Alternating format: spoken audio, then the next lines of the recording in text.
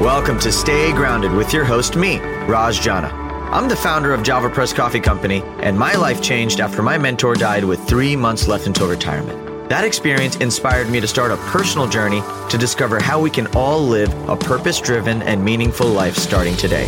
I interview everyone from best-selling authors and business moguls to extreme athletes and monks to discuss happiness, success, and fulfillment, to uncover powerful takeaways that empower you to stay grounded and make passionate living a reality. To access post-podcast discussions, insights, and further resources, visit rajjana.com/stay grounded. So thanks for joining me today. Now, let's get to grinding. Hey, and welcome to episode 40 of the Stay Grounded podcast. I'm your host, Raj, and super excited today because this episode marks number 40, another big milestone, and I'm beyond excited and ecstatic to be introducing this week's guest, Mr. Marc Cordon. So Marc is an author, a coach, mostly in positive psychology, and he teaches, mentors, coaches people from all walks of life, from folks who are in the social justice system to those going through mental health to athletes to a full range of folks. And he's also the author of the book Beyond Resilient, The Coach's Guide to Ecstatic Growth, which helps coaches just grow their own practices and just become awesome. And I'm just so excited about Marc today because Marc is one of those individuals who just exudes passion and energy and authentic storytelling. And I felt like I was just gripping to the side of my chair the entire episode, just learning from him. And I was so passionately curious just because he had so much to share and so much knowledge and wisdom. And I walked away with so many insights around happiness, growth, suffering, relationships, purpose. I mean, you name it. Just we were on all cylinders, and I'm just so excited for this episode to be episode 40 for all of you. So I hope you guys take as much out of it as I did. But before we get started, if you haven't already, subscribe to the Stay Grounded podcast so you can be the first to learn and hear about these amazing insights from incredible people from all walks of life. Give us a review, give us some love, send me an email at chiefbrewer@javapress.com. JavaPress has an E at the end. And yeah, just let me know how you guys like this. Get involved. This is a super exciting episode, and I can't wait to hear you guys love it. So also, towards the end of the episode, Marc has graciously actually given us a free copy of his book. All you have to do is email him, and he gives us his contact information at the end. So feel free to get in touch with him and ask him any questions you guys got. But all in all, just enjoy the episode. And I hope you guys are enjoying today and just everything that's going to come out of this incredible listening. So without further ado, it is my incredible pleasure to introduce Mr. Marc Cordon.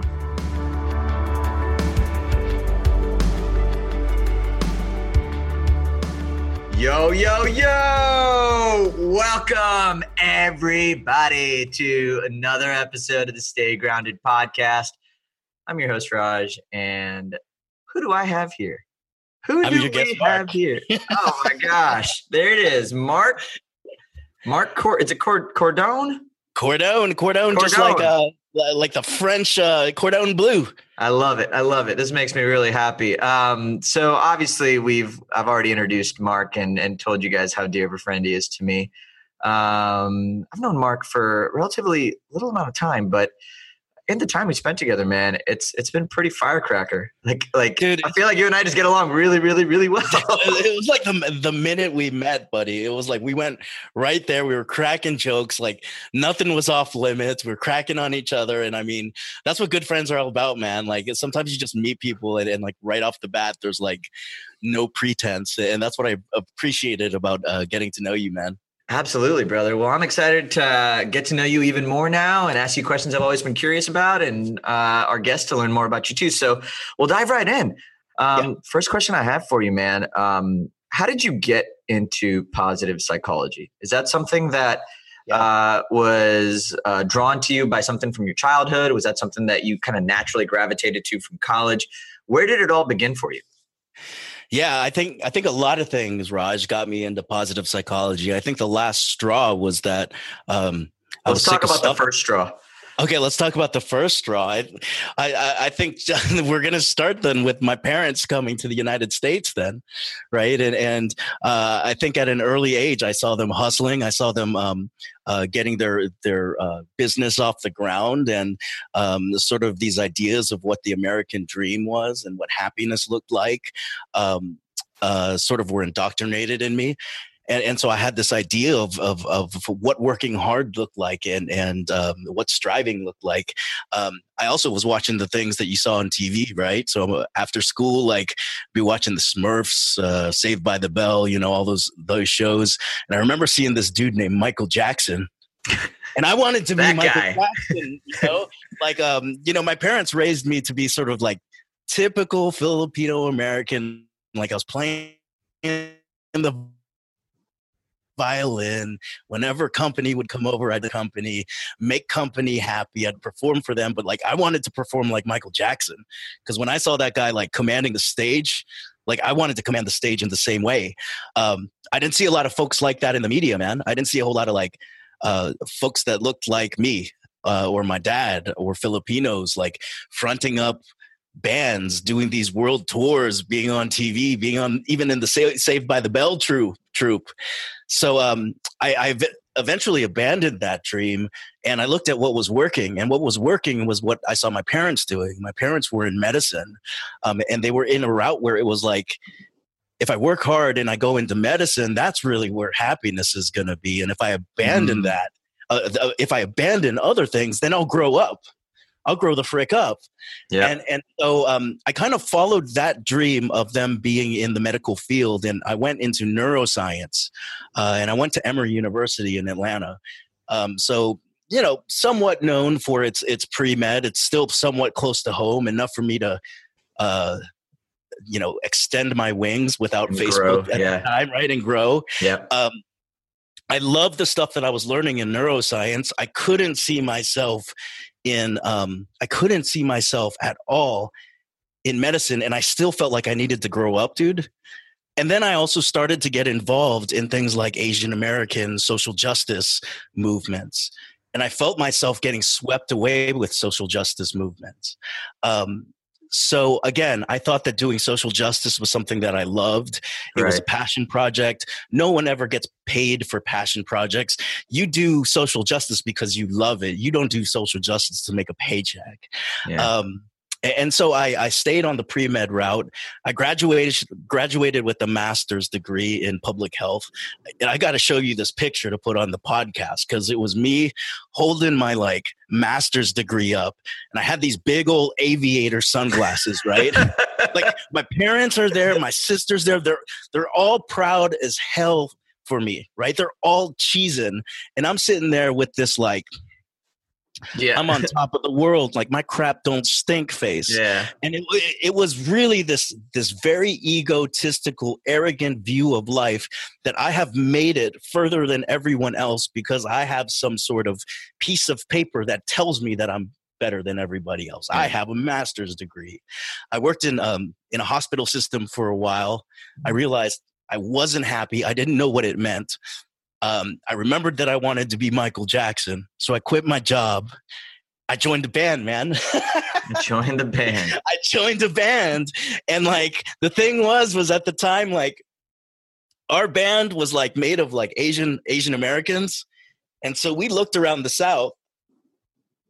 We didn't see any other Asian American bands in the South. So we gave ourselves the moniker Best Asian Band in the South. Love it. Hey, man, we were also undisputed. Undisputed. We were also the worst Asian band in the South because there's no competition. We monopolized the South. We were the JP Morgan of the South when it came to Asian American bands. Next thing you know, Raj, is that we were getting invited to play in California, New York, DC, and we had this mini tour going on. And we very quickly stopped playing covers, and we started singing things that we thought were important to us. And at the time, I didn't realize, like looking back and connecting the dots, what I'm realizing is that I was balancing ideas of Filipino values and American values. Yeah. How do I stick out and be a leader without having to apologize to the collective. And so I was doing something that was fun, I guess, on a daily basis, but I was completely unfulfilled. Yeah. Like I was missing my family. This wasn't working. And so I remember it came to a head because I wrote this song called What Went Wrong. And the song was like, here's this dude, like his parents did everything they could for him. They got him to a point where I could go to college and get a master's degree. I screwed that up. Now here I am. I go and join a band. We're at the point of like we were winning Battle of the Bands. We were doing all these things that were ostensibly successful. I'm still unhappy. And then when I go home and I'm like this long-haired kid that's just living on people's couches, when I say hi to my family again, and the only thing I can think is in the back of their mind is like, what went wrong with Marc, right? And like, how the hell will I ever be able to reconcile those two things?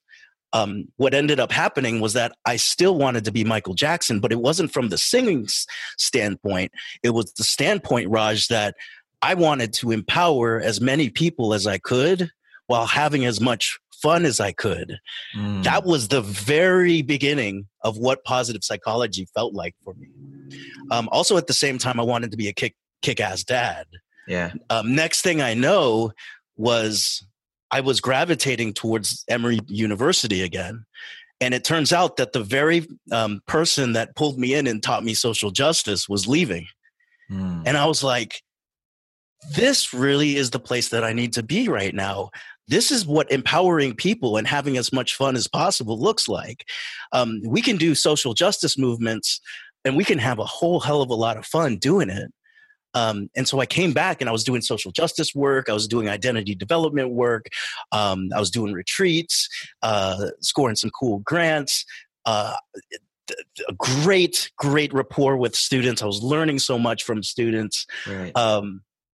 And also at the same time, I was thinking about it. And again, I was an angry Asian. Like when it came to social justice, my weak-minded view of social justice was, I need to be right. You need to be wrong. If somebody has hurt me, then I need to hurt them back. If someone's going to fight me, then I'm going to swing back. I will show the enemy like that they are wrong. Can I ask you something? Yeah. On that? I've seen this, at least from your story, it seems like that's a common trend, this us versus them mentality. Yeah. How did you, because I don't feel that from you now. Like I feel a very like inclusive, warm, almost like inviting presence. How did you flip that? Was there a point or an experience that made that flip for you? Or was that something that you just kind of naturally grew into after you got tired of being angry? That's really the end of it, man. Yeah. I think growing up, it was, I think throughout our lives, but especially when you're younger, you look at all the other folks around you and you realize that they are what you are not. Yeah. You know? So like, I remember desperately wanting to not be Filipino and just be like everybody else. Yeah. I remember being like, damn, like no one's ever going to want to go on a date with this guy. Yeah, no. Not true. Not true. But like when I remember getting into this and saying, I'm so angry. I'm thinking about battling folks. If I stay in social justice, I'm going to burn out. I'm going to burn out. And a student came into my classroom and said, I just took the best class I ever took. And I was like, teach me. What is it like? Movement work 101? What is it like? So, feminism, blah, blah, blah. And they're like, no, happiness course. And I was like, are you serious, man? I was like, get out of my office, dude. Like, seriously, like we have so many things that we need to do. And you're talking about the privilege of being happy right now. Are you serious, man? Wow. And like, I went and I looked into the class because I was like, you know what? I'm being ignorant right now. Like, let me see what he's talking about. And in many ways, he talked about the fact that like, sometimes we just go through growing pains in life, but we can separate growing pains and suffering. We don't have to suffer. And when you stop suffering, you're free. Also, when you start thinking about when you stop thinking about the us versus them mentality and you think about the we mentality, you're practicing some pretty radical compassion. So when people who used to be your enemy, you're making a hostile place now an inviting place to your enemy, and or formerly your enemy, you are really beginning to realize that so much of these wars that we had with people, or the crap that we thought about it, are an illusion. And so happiness really wasn't something that I saw as like a shits and giggles type of happiness, Raj. Yeah. I saw it as this sort of way of, we've talked about this before, living fulfilled. There's one way of looking at happiness that I always thought was goal attainment. And our brains are wired for goal attainment. Right. That's why when we attain a goal, it feels good. Yeah. But we're also wired in a way for, we never used to run solo when we were avoiding dinosaurs or whatever used to chase us, right? We were always rolling in packs. Yeah. And when we were a tribe, everyone had a role in that tribe to survive. Yeah. And that's why nowadays when we talk about purpose and people are like, that's bull crap and all this stuff. Well, back in the day, it was hereditary to be born and figure out your purpose to help the tribe survive. And so suddenly happiness and neuroscience became merged. Yeah. And a way of practicing social justice where it was us versus them became more along the lines of, how can I truly step into the shoes of another human being and appreciate what it is that they are saying? That's been the hardest thing ever. The second hardest thing has been, how can I forgive myself and be self-compassionate for not being frickin' perfect? Because that's an illusion as well. So that was the point where it really switched. I want to acknowledge the suffering versus growing pains conversation, because that's always been, I've always believed that if you can normalize your relationship with fear and struggle, you almost step away from the pain of fear and struggle, or almost like that biting kind of itch that pulls you away from those concepts. How do you feel like separating growing pains and suffering ties back into purpose or your role in the tribe? Yeah, well, I think a couple things. We are built to grow. Yeah. We are not built to stay the same. We are built to evolve. And in many ways, the same part of everybody talks about it nowadays, the part of the brain that induces fear. And I'm not talking about fear when a dog is coming at you and it's going to bite you. That's a real fear. But I'm talking about the fear where we stay up at night worrying about things that are not real. Yeah. Right? We're worried about something someone might say to us, or something that might happen. And then that prevents us from taking action. And then we are completely paralyzed and we go into this horrible loop. It's the same thing as like when you're going down a river and that part of the river where it goes in a circle, and you just have to wait or paddle out, right? Yep. It's just like that in life. You can be going right down that and then you get stuck in the doldrum. So we are meant to grow. Now, when it comes to suffering and pain is associated with growth, right? When we lift weights, the next day, the cells are torn, right? When we, as an entrepreneur, step out of our comfort zone, we feel the growing pain in the sense of emotionally, we go into a fear zone. Yeah. But then we have to constantly practice it to change our mindset. So from the standpoint of growing in a tribe, for the tribe to move forward, the individuals in the tribe needed to move forward. And when somebody goes and innovates by taking a risk, then the tribe gets more resilient. It becomes more impervious and it moves forward. So I think that there's a hand-in-hand piece. And a lot of people are like, we can find the neuroscience of why people have happiness indicators that are outputs. But then they think everything else is woo-woo when it comes to happiness. Yeah. I would contend with that and go and say there's still parts of the brain, especially the neocortex, the prefrontal cortex, that have to do with sort of sense of belonging and stuff like that. And nowadays, we have all the technology for sense of belonging, but if we're not truly connecting and we're wanting to grow by ourselves, if you and I only want to work on Java Press, and I only want to work on greater good coaching, neither of us will survive, because that's still the way that humans operate. Let me ask you this. I feel like there are certain things that like you go through on your own. Yeah. Right? Like there are sort of like almost like a hero's journey. Like there are certain things that you go through in your life that are meant for you to tackle alone.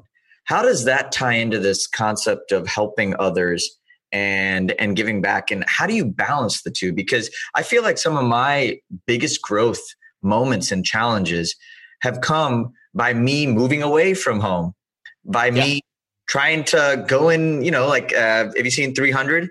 In 300, they send, the kids out into the wilderness and they got to go like survive the wilderness and come back.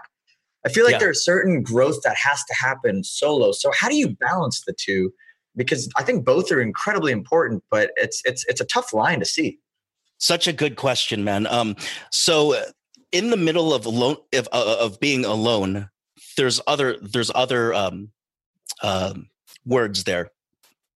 The two words that I want to separate is you can be alone and lonely, or you can be alone and in solitude, right?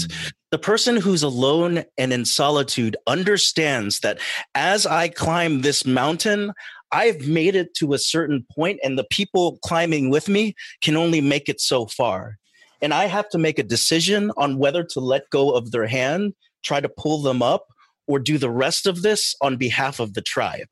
And go to the top of the mountain and bring back what was up there down to them. Sometimes, and I feel like that's oftentimes the hero's journey. Yeah. The idea of being alone and lonely is the idea that, oh my gosh, if I leave my tribe, I won't survive anymore. And the thing is, nowadays we can be lonely and surrounded by people. For anyone who's ever been to a networking event, one of these things is not like the other, and it's me, Yeah.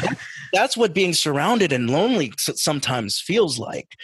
As entrepreneurs, as, people making it through the world, we have to push through that, Also, at the same time, there's folks like, you're talking about Joseph Campbell's hero's journey.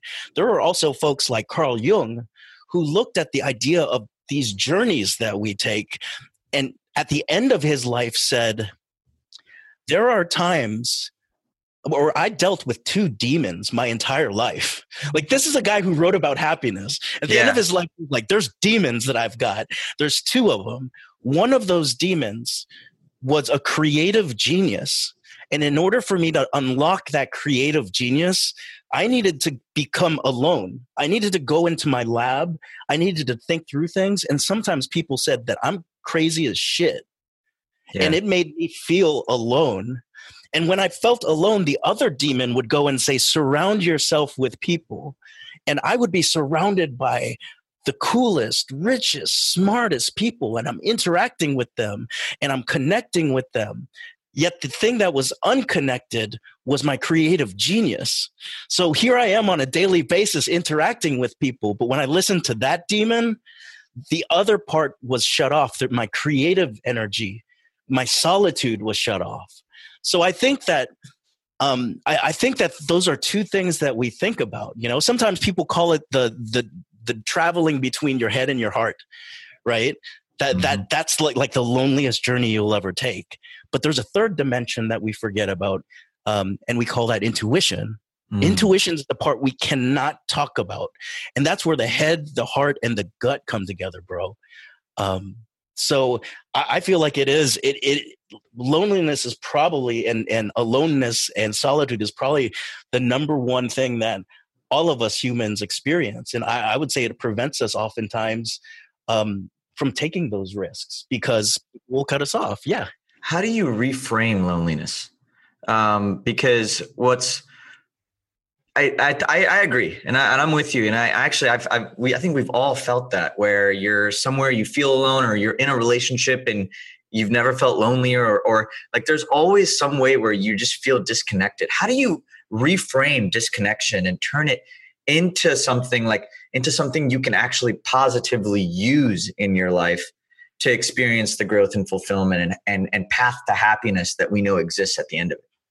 Yeah, well, so I'm straight up saying this as someone that studies positive psychology. The shits and giggles aren't a part of it. It's not every single day. And we're going to wake up and we're totally disconnected, right? And that's why a lot of people right now, I think, are talking about authenticity and masking. And sometimes I'll put on a mask for work. Every 3 days, you see me go on a Facebook Live and say, "What is up?" Right? And it's very much like a pro wrestler, and I'll feel very lonely. I think one of the ways to reframe it is first by feeling the feels, bro.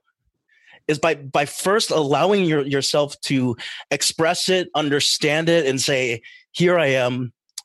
I'm pretty lonely. I'm But depressed." then there's judgment. Yep, and that is, again, that's if we were completely devoid of judgment, we're not human anymore. We're gods now. Part of the human experience is the judgment. Part of the human experience is judging and then forgiving, judging and then forgiving. So then you're completely right. So the first thing I wanted to say was the way we reframe is understanding the ego, but no, feel the feels, understand that this is a human experience you're going through. But I think the other thing is understanding that technically speaking, 99.9% of us are pretty much the same. There's only a couple genetic differences that make us different, And so given the fact there's an overwhelming amount of us or overwhelming amount of being human that is universal, there's something sometimes calming about that, right? The other thing is, I think that it's being around people who completely support us, no matter what, whether it was Raj when he was the tennis guy, or whether it was Raj who was leaving the engineering world, or whether it's now successful Raj, or if it's Raj that loses all his money tomorrow because of some bet he made with Marc, they would support you undying, without fail, and that's one of the things that happens is, like, as we evolve, as we grow, as we go through these growth phases, we come back and we're not the same. We live and die multiple times in this meat suit we wear. Yeah. And oftentimes when we come back, someone will say, "Raj sold the frick out, man. Marc's not the same. He's not teaching anymore. He's not doing this stuff." And we weren't meant to be creatures of repetition and repetition and repetition. That's the surefire way to go to your deathbed with regrets, man. That is so profound. And I love that, because you're right. I mean, the fear of judgment comes from the fear of people not accepting you as you change. Right. So you judge other people who change, or you judge other people that want to make a positive change in their life because you don't feel like you're going to get the same level of acceptance. How do you reframe that? That is, I think, the magic bullet. Like, if you can turn, because, like, I mean, I subconsciously, or unconsciously experience this. So it's not like but like when I see other people, like even people in my peer group, like who are like, "Hey, this goal I hit wasn't enough. I want to go do this." And I'm like, "Really, dude?" Like, but like, it's not even so, like, I try to be as positive as I can, but it happens. So like, how do you turn yourself into someone who's like consistently never surprised by change so that you can start embracing change in your own life? Oh, dog. Well, number one is I feel like surprise is the spice of life. Yeah. Why would you want to live a life without surprise, right? I think that is the magic bullet when it comes to certain things, and all we can do when it comes to magic bullets is know what our locus of control is, what our locus of control is. And when it comes to our locus of control, we can't control other people at all. It is something that, like, when we're part of groups and peer groups, what happens is that people begin to grow at ecstatic levels, accelerated levels. And then part of you, the judgment part, the ego part, will say, now he's just getting greedy. Now she's just showboating, like, seriously, another million? You're just showboating now, but also at the same time, I'm trying to think of the right Camus. I believe, no, not Camus. I'll remember the name. But there was another psychologist who went and wrote, "They will all love you until you sprout wings and try to fly. And when you try to fly, they'll try to clip your wings." And so in many ways, there was kind of a human element there of just like, everything's all good and copacetic when the status quo is everybody walking on the ground. But when somebody shows us that there is now a new way to experience life and they sprout wings and start flying, they're like, "Hey, everybody, like, check this out. Like, we can actually fly." The people who can't fly or don't believe that they can fly want to cut the wings rather than evolve as a species, because the ego is getting involved. So in many ways, the locus of control is making sure that you're not the person that clips anyone's wings. You know what? I think you said something really powerful. They don't believe they can fly. Yeah. Because I think if you believe you can fly, you're always going to try flying. Mm-hmm. And when you try flying, it might not happen immediately, but it'll happen eventually. And once it does happen, you start to fly at heights that you didn't think you could before, which just creates that locus of control to expand even more. Yeah. So, I thought the magic bullet was really solving judgment, but I think it really is just building belief. How do you build belief in your own life, and how do you continue fostering and nurturing that spirit so that you can continue moving forward through life as you evolve and change and grow? Yeah, that's a great freaking question. Well, I think the thing is that there's a couple things in terms of building belief.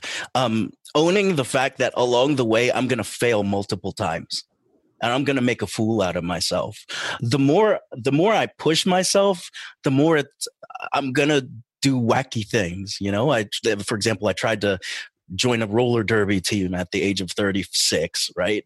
Like, I looked like a deer on ice. I was floundering around, and then you keep doing it, and what I learned from that is, regardless of failure, you always can build in a growth feedback mechanism to say, what did I learn from today? And how can I implement this by 1% tomorrow?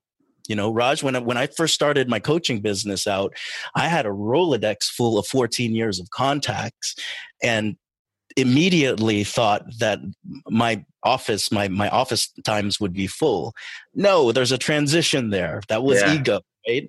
And in terms of rebuilding my belief, I started small, and I'm talking about ridiculously small before I got a coach. I remember my first coaching package was $75 for 9 sessions.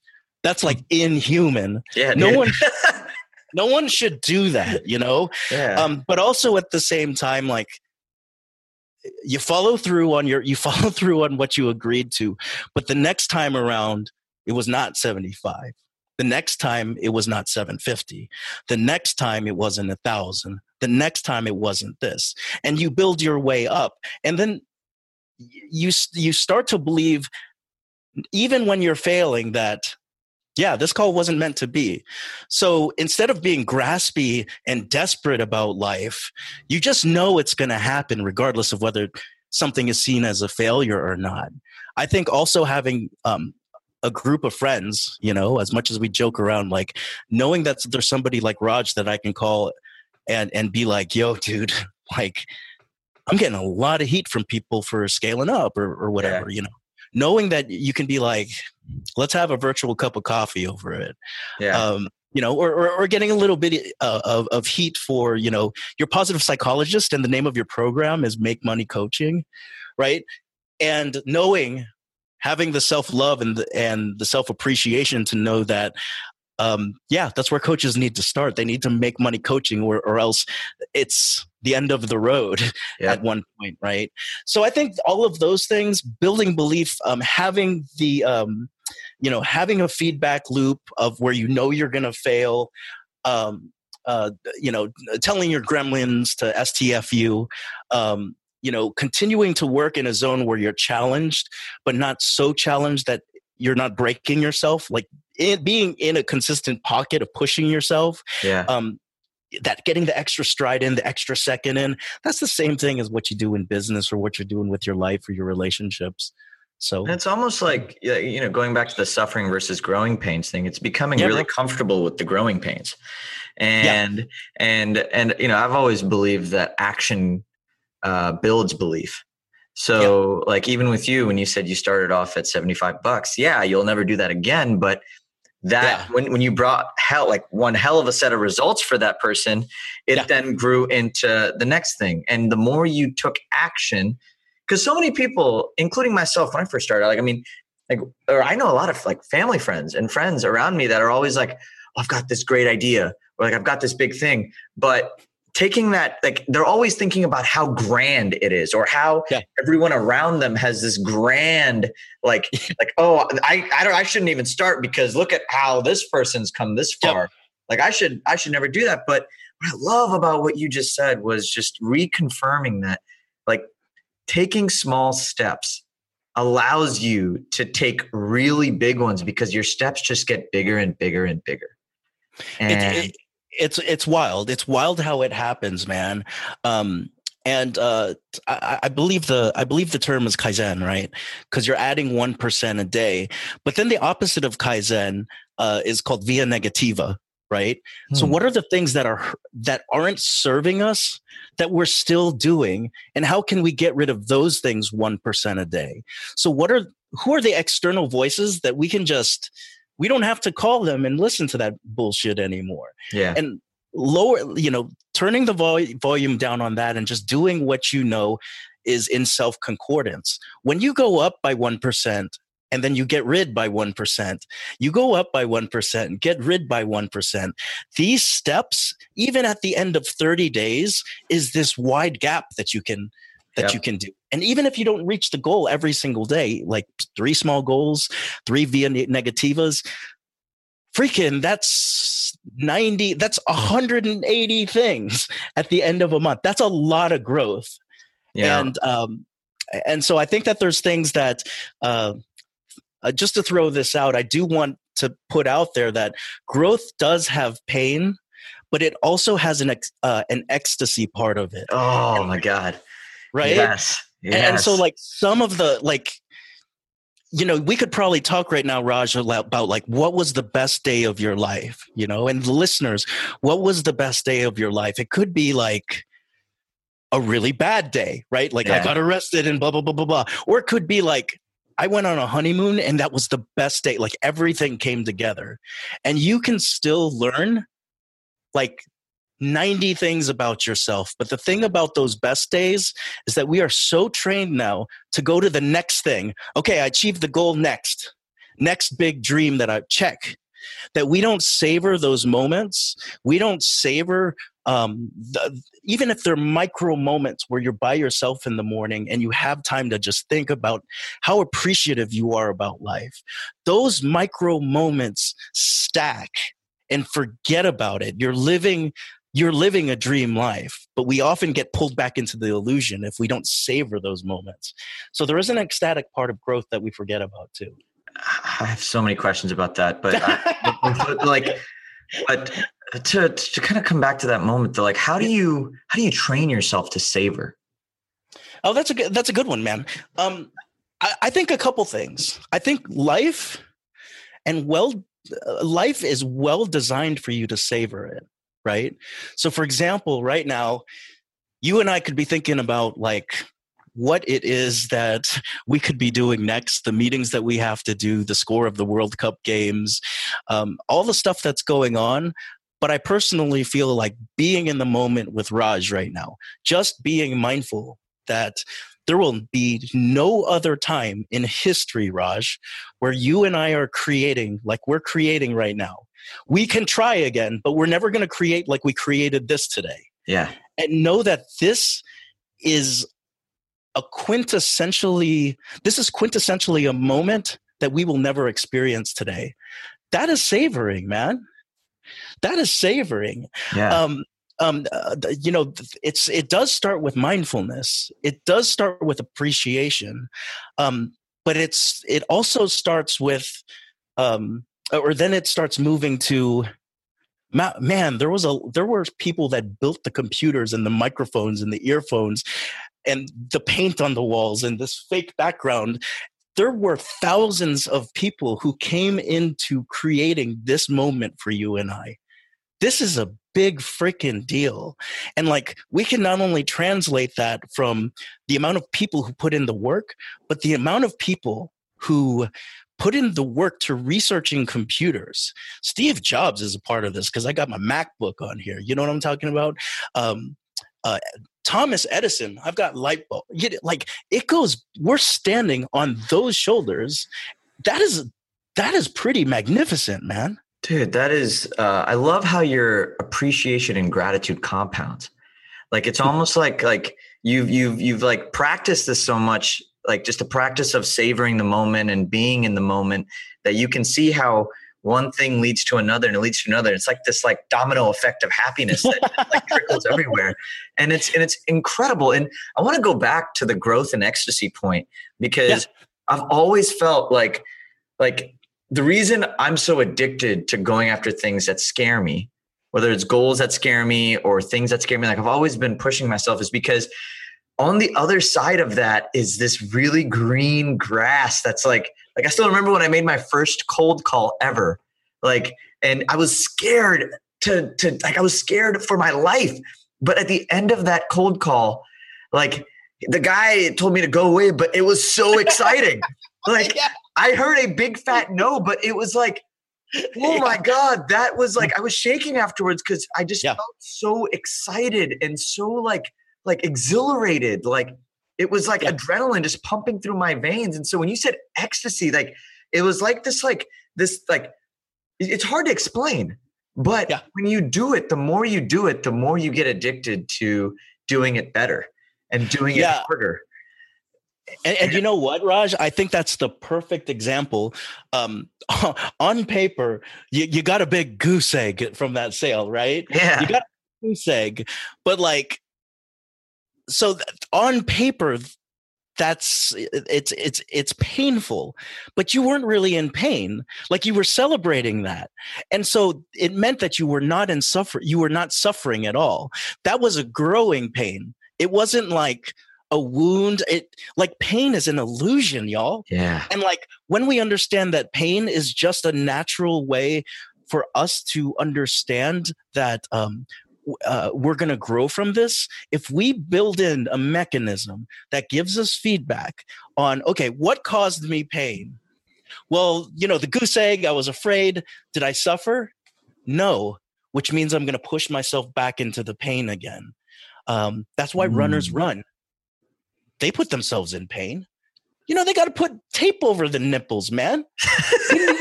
you know that there's a type of pain going on there, right?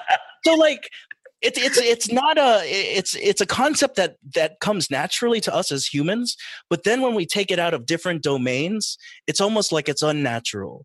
And so you proved perfectly that we experience this all the time, the difference between pain and suffering, and how pain becomes ecstasy and ecstasy fuels growth.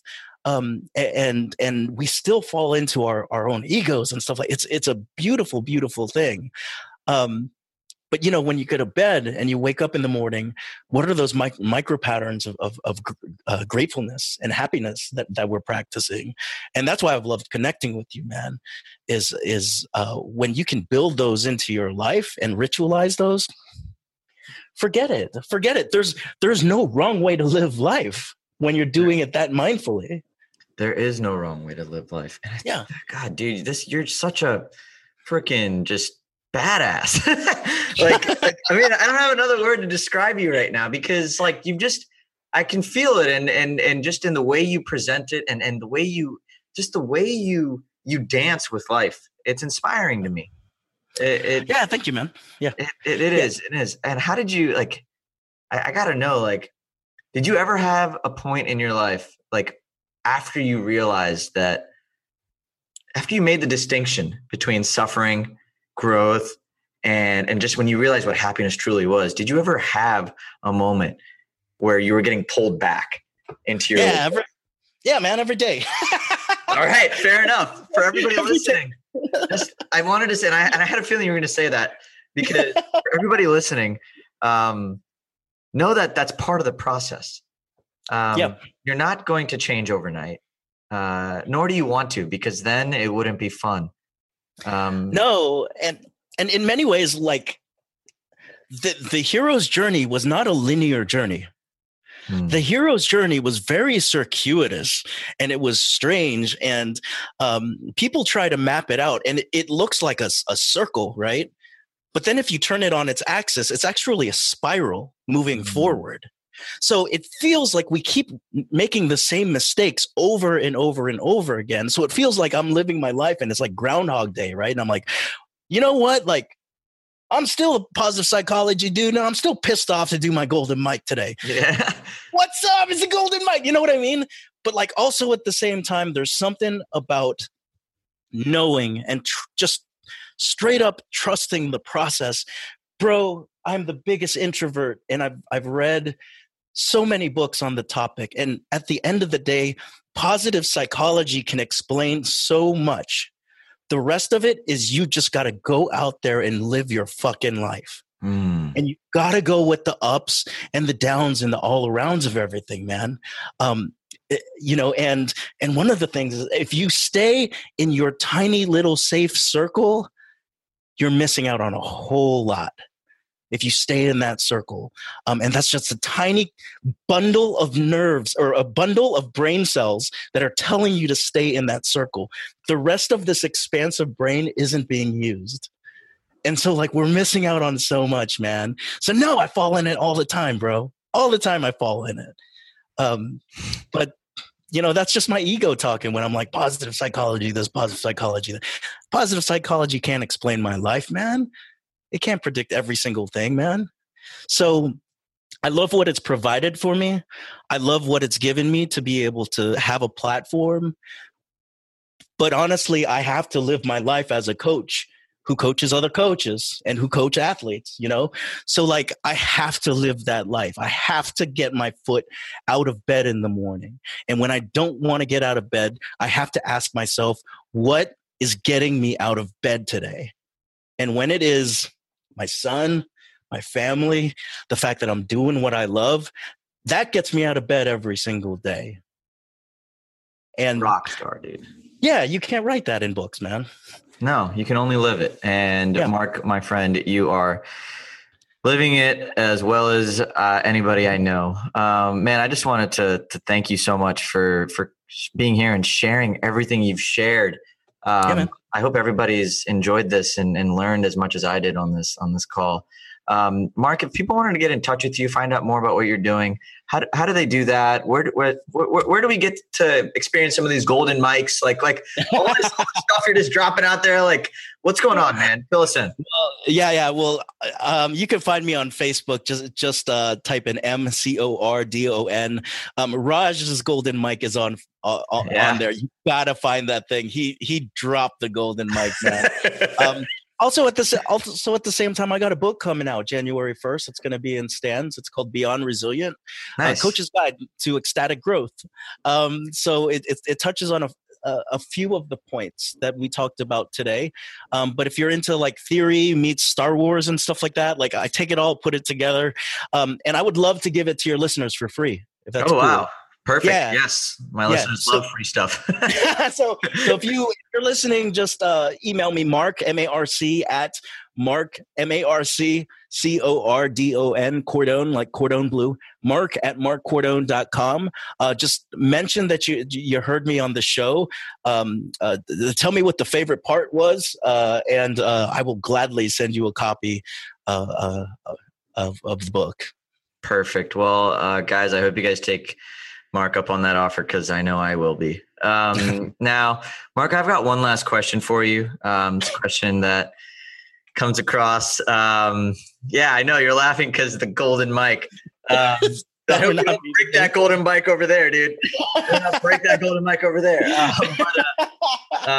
No, I have one last question that I am privileged to ask all of our amazing guests. And that is, in the midst of everything you've gone through, from where you've been to where you are, how do you remember to stay grounded every day? Keep a book by my bed. And so the first part of the day, no matter how wacky everybody thinks that I am, and actually it's this book, bro. So I had this with me ever since I started the business. And the first thing that I write is thanking God for being having the ability to do what I'm doing right now, and thanking God for the people that I have in my life, and being very specific about that, writing that out. So that's where I am. And then I think for a small amount of time I indulge. Thank you for allowing me to, I'm going to get my pops and I matching Submariners, Submariner Rolex watches.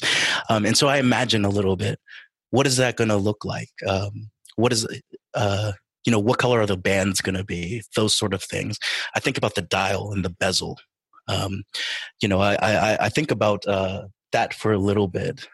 And then the next thing I do is, what am I going to do today to come 0.5% closer to that? And I do that I do that before I do everything else. And then I choose the one thing that I'm going to do for myself and the one thing I'm going to do for my business. It's a ritual. It makes me happy. I get things done. And it's my way of, before all the wildness and the podcasts and the golden mics happen, it's my way of being by myself. And I guess you would say staying grounded. And so that's of utmost importance. And I don't leave the room until that's done, unless there's a huge emergency. But that's really the way that it's been. That's really the way that it's been. And it's the way that it's going to go until I run out of pages. Or until you have 2 Submariners on your hands. Man, that is beautiful. I love you said imagination. I call it visualization. 2 words in the same crane box. And God, you're an amazing human being, and I'm grateful to know you.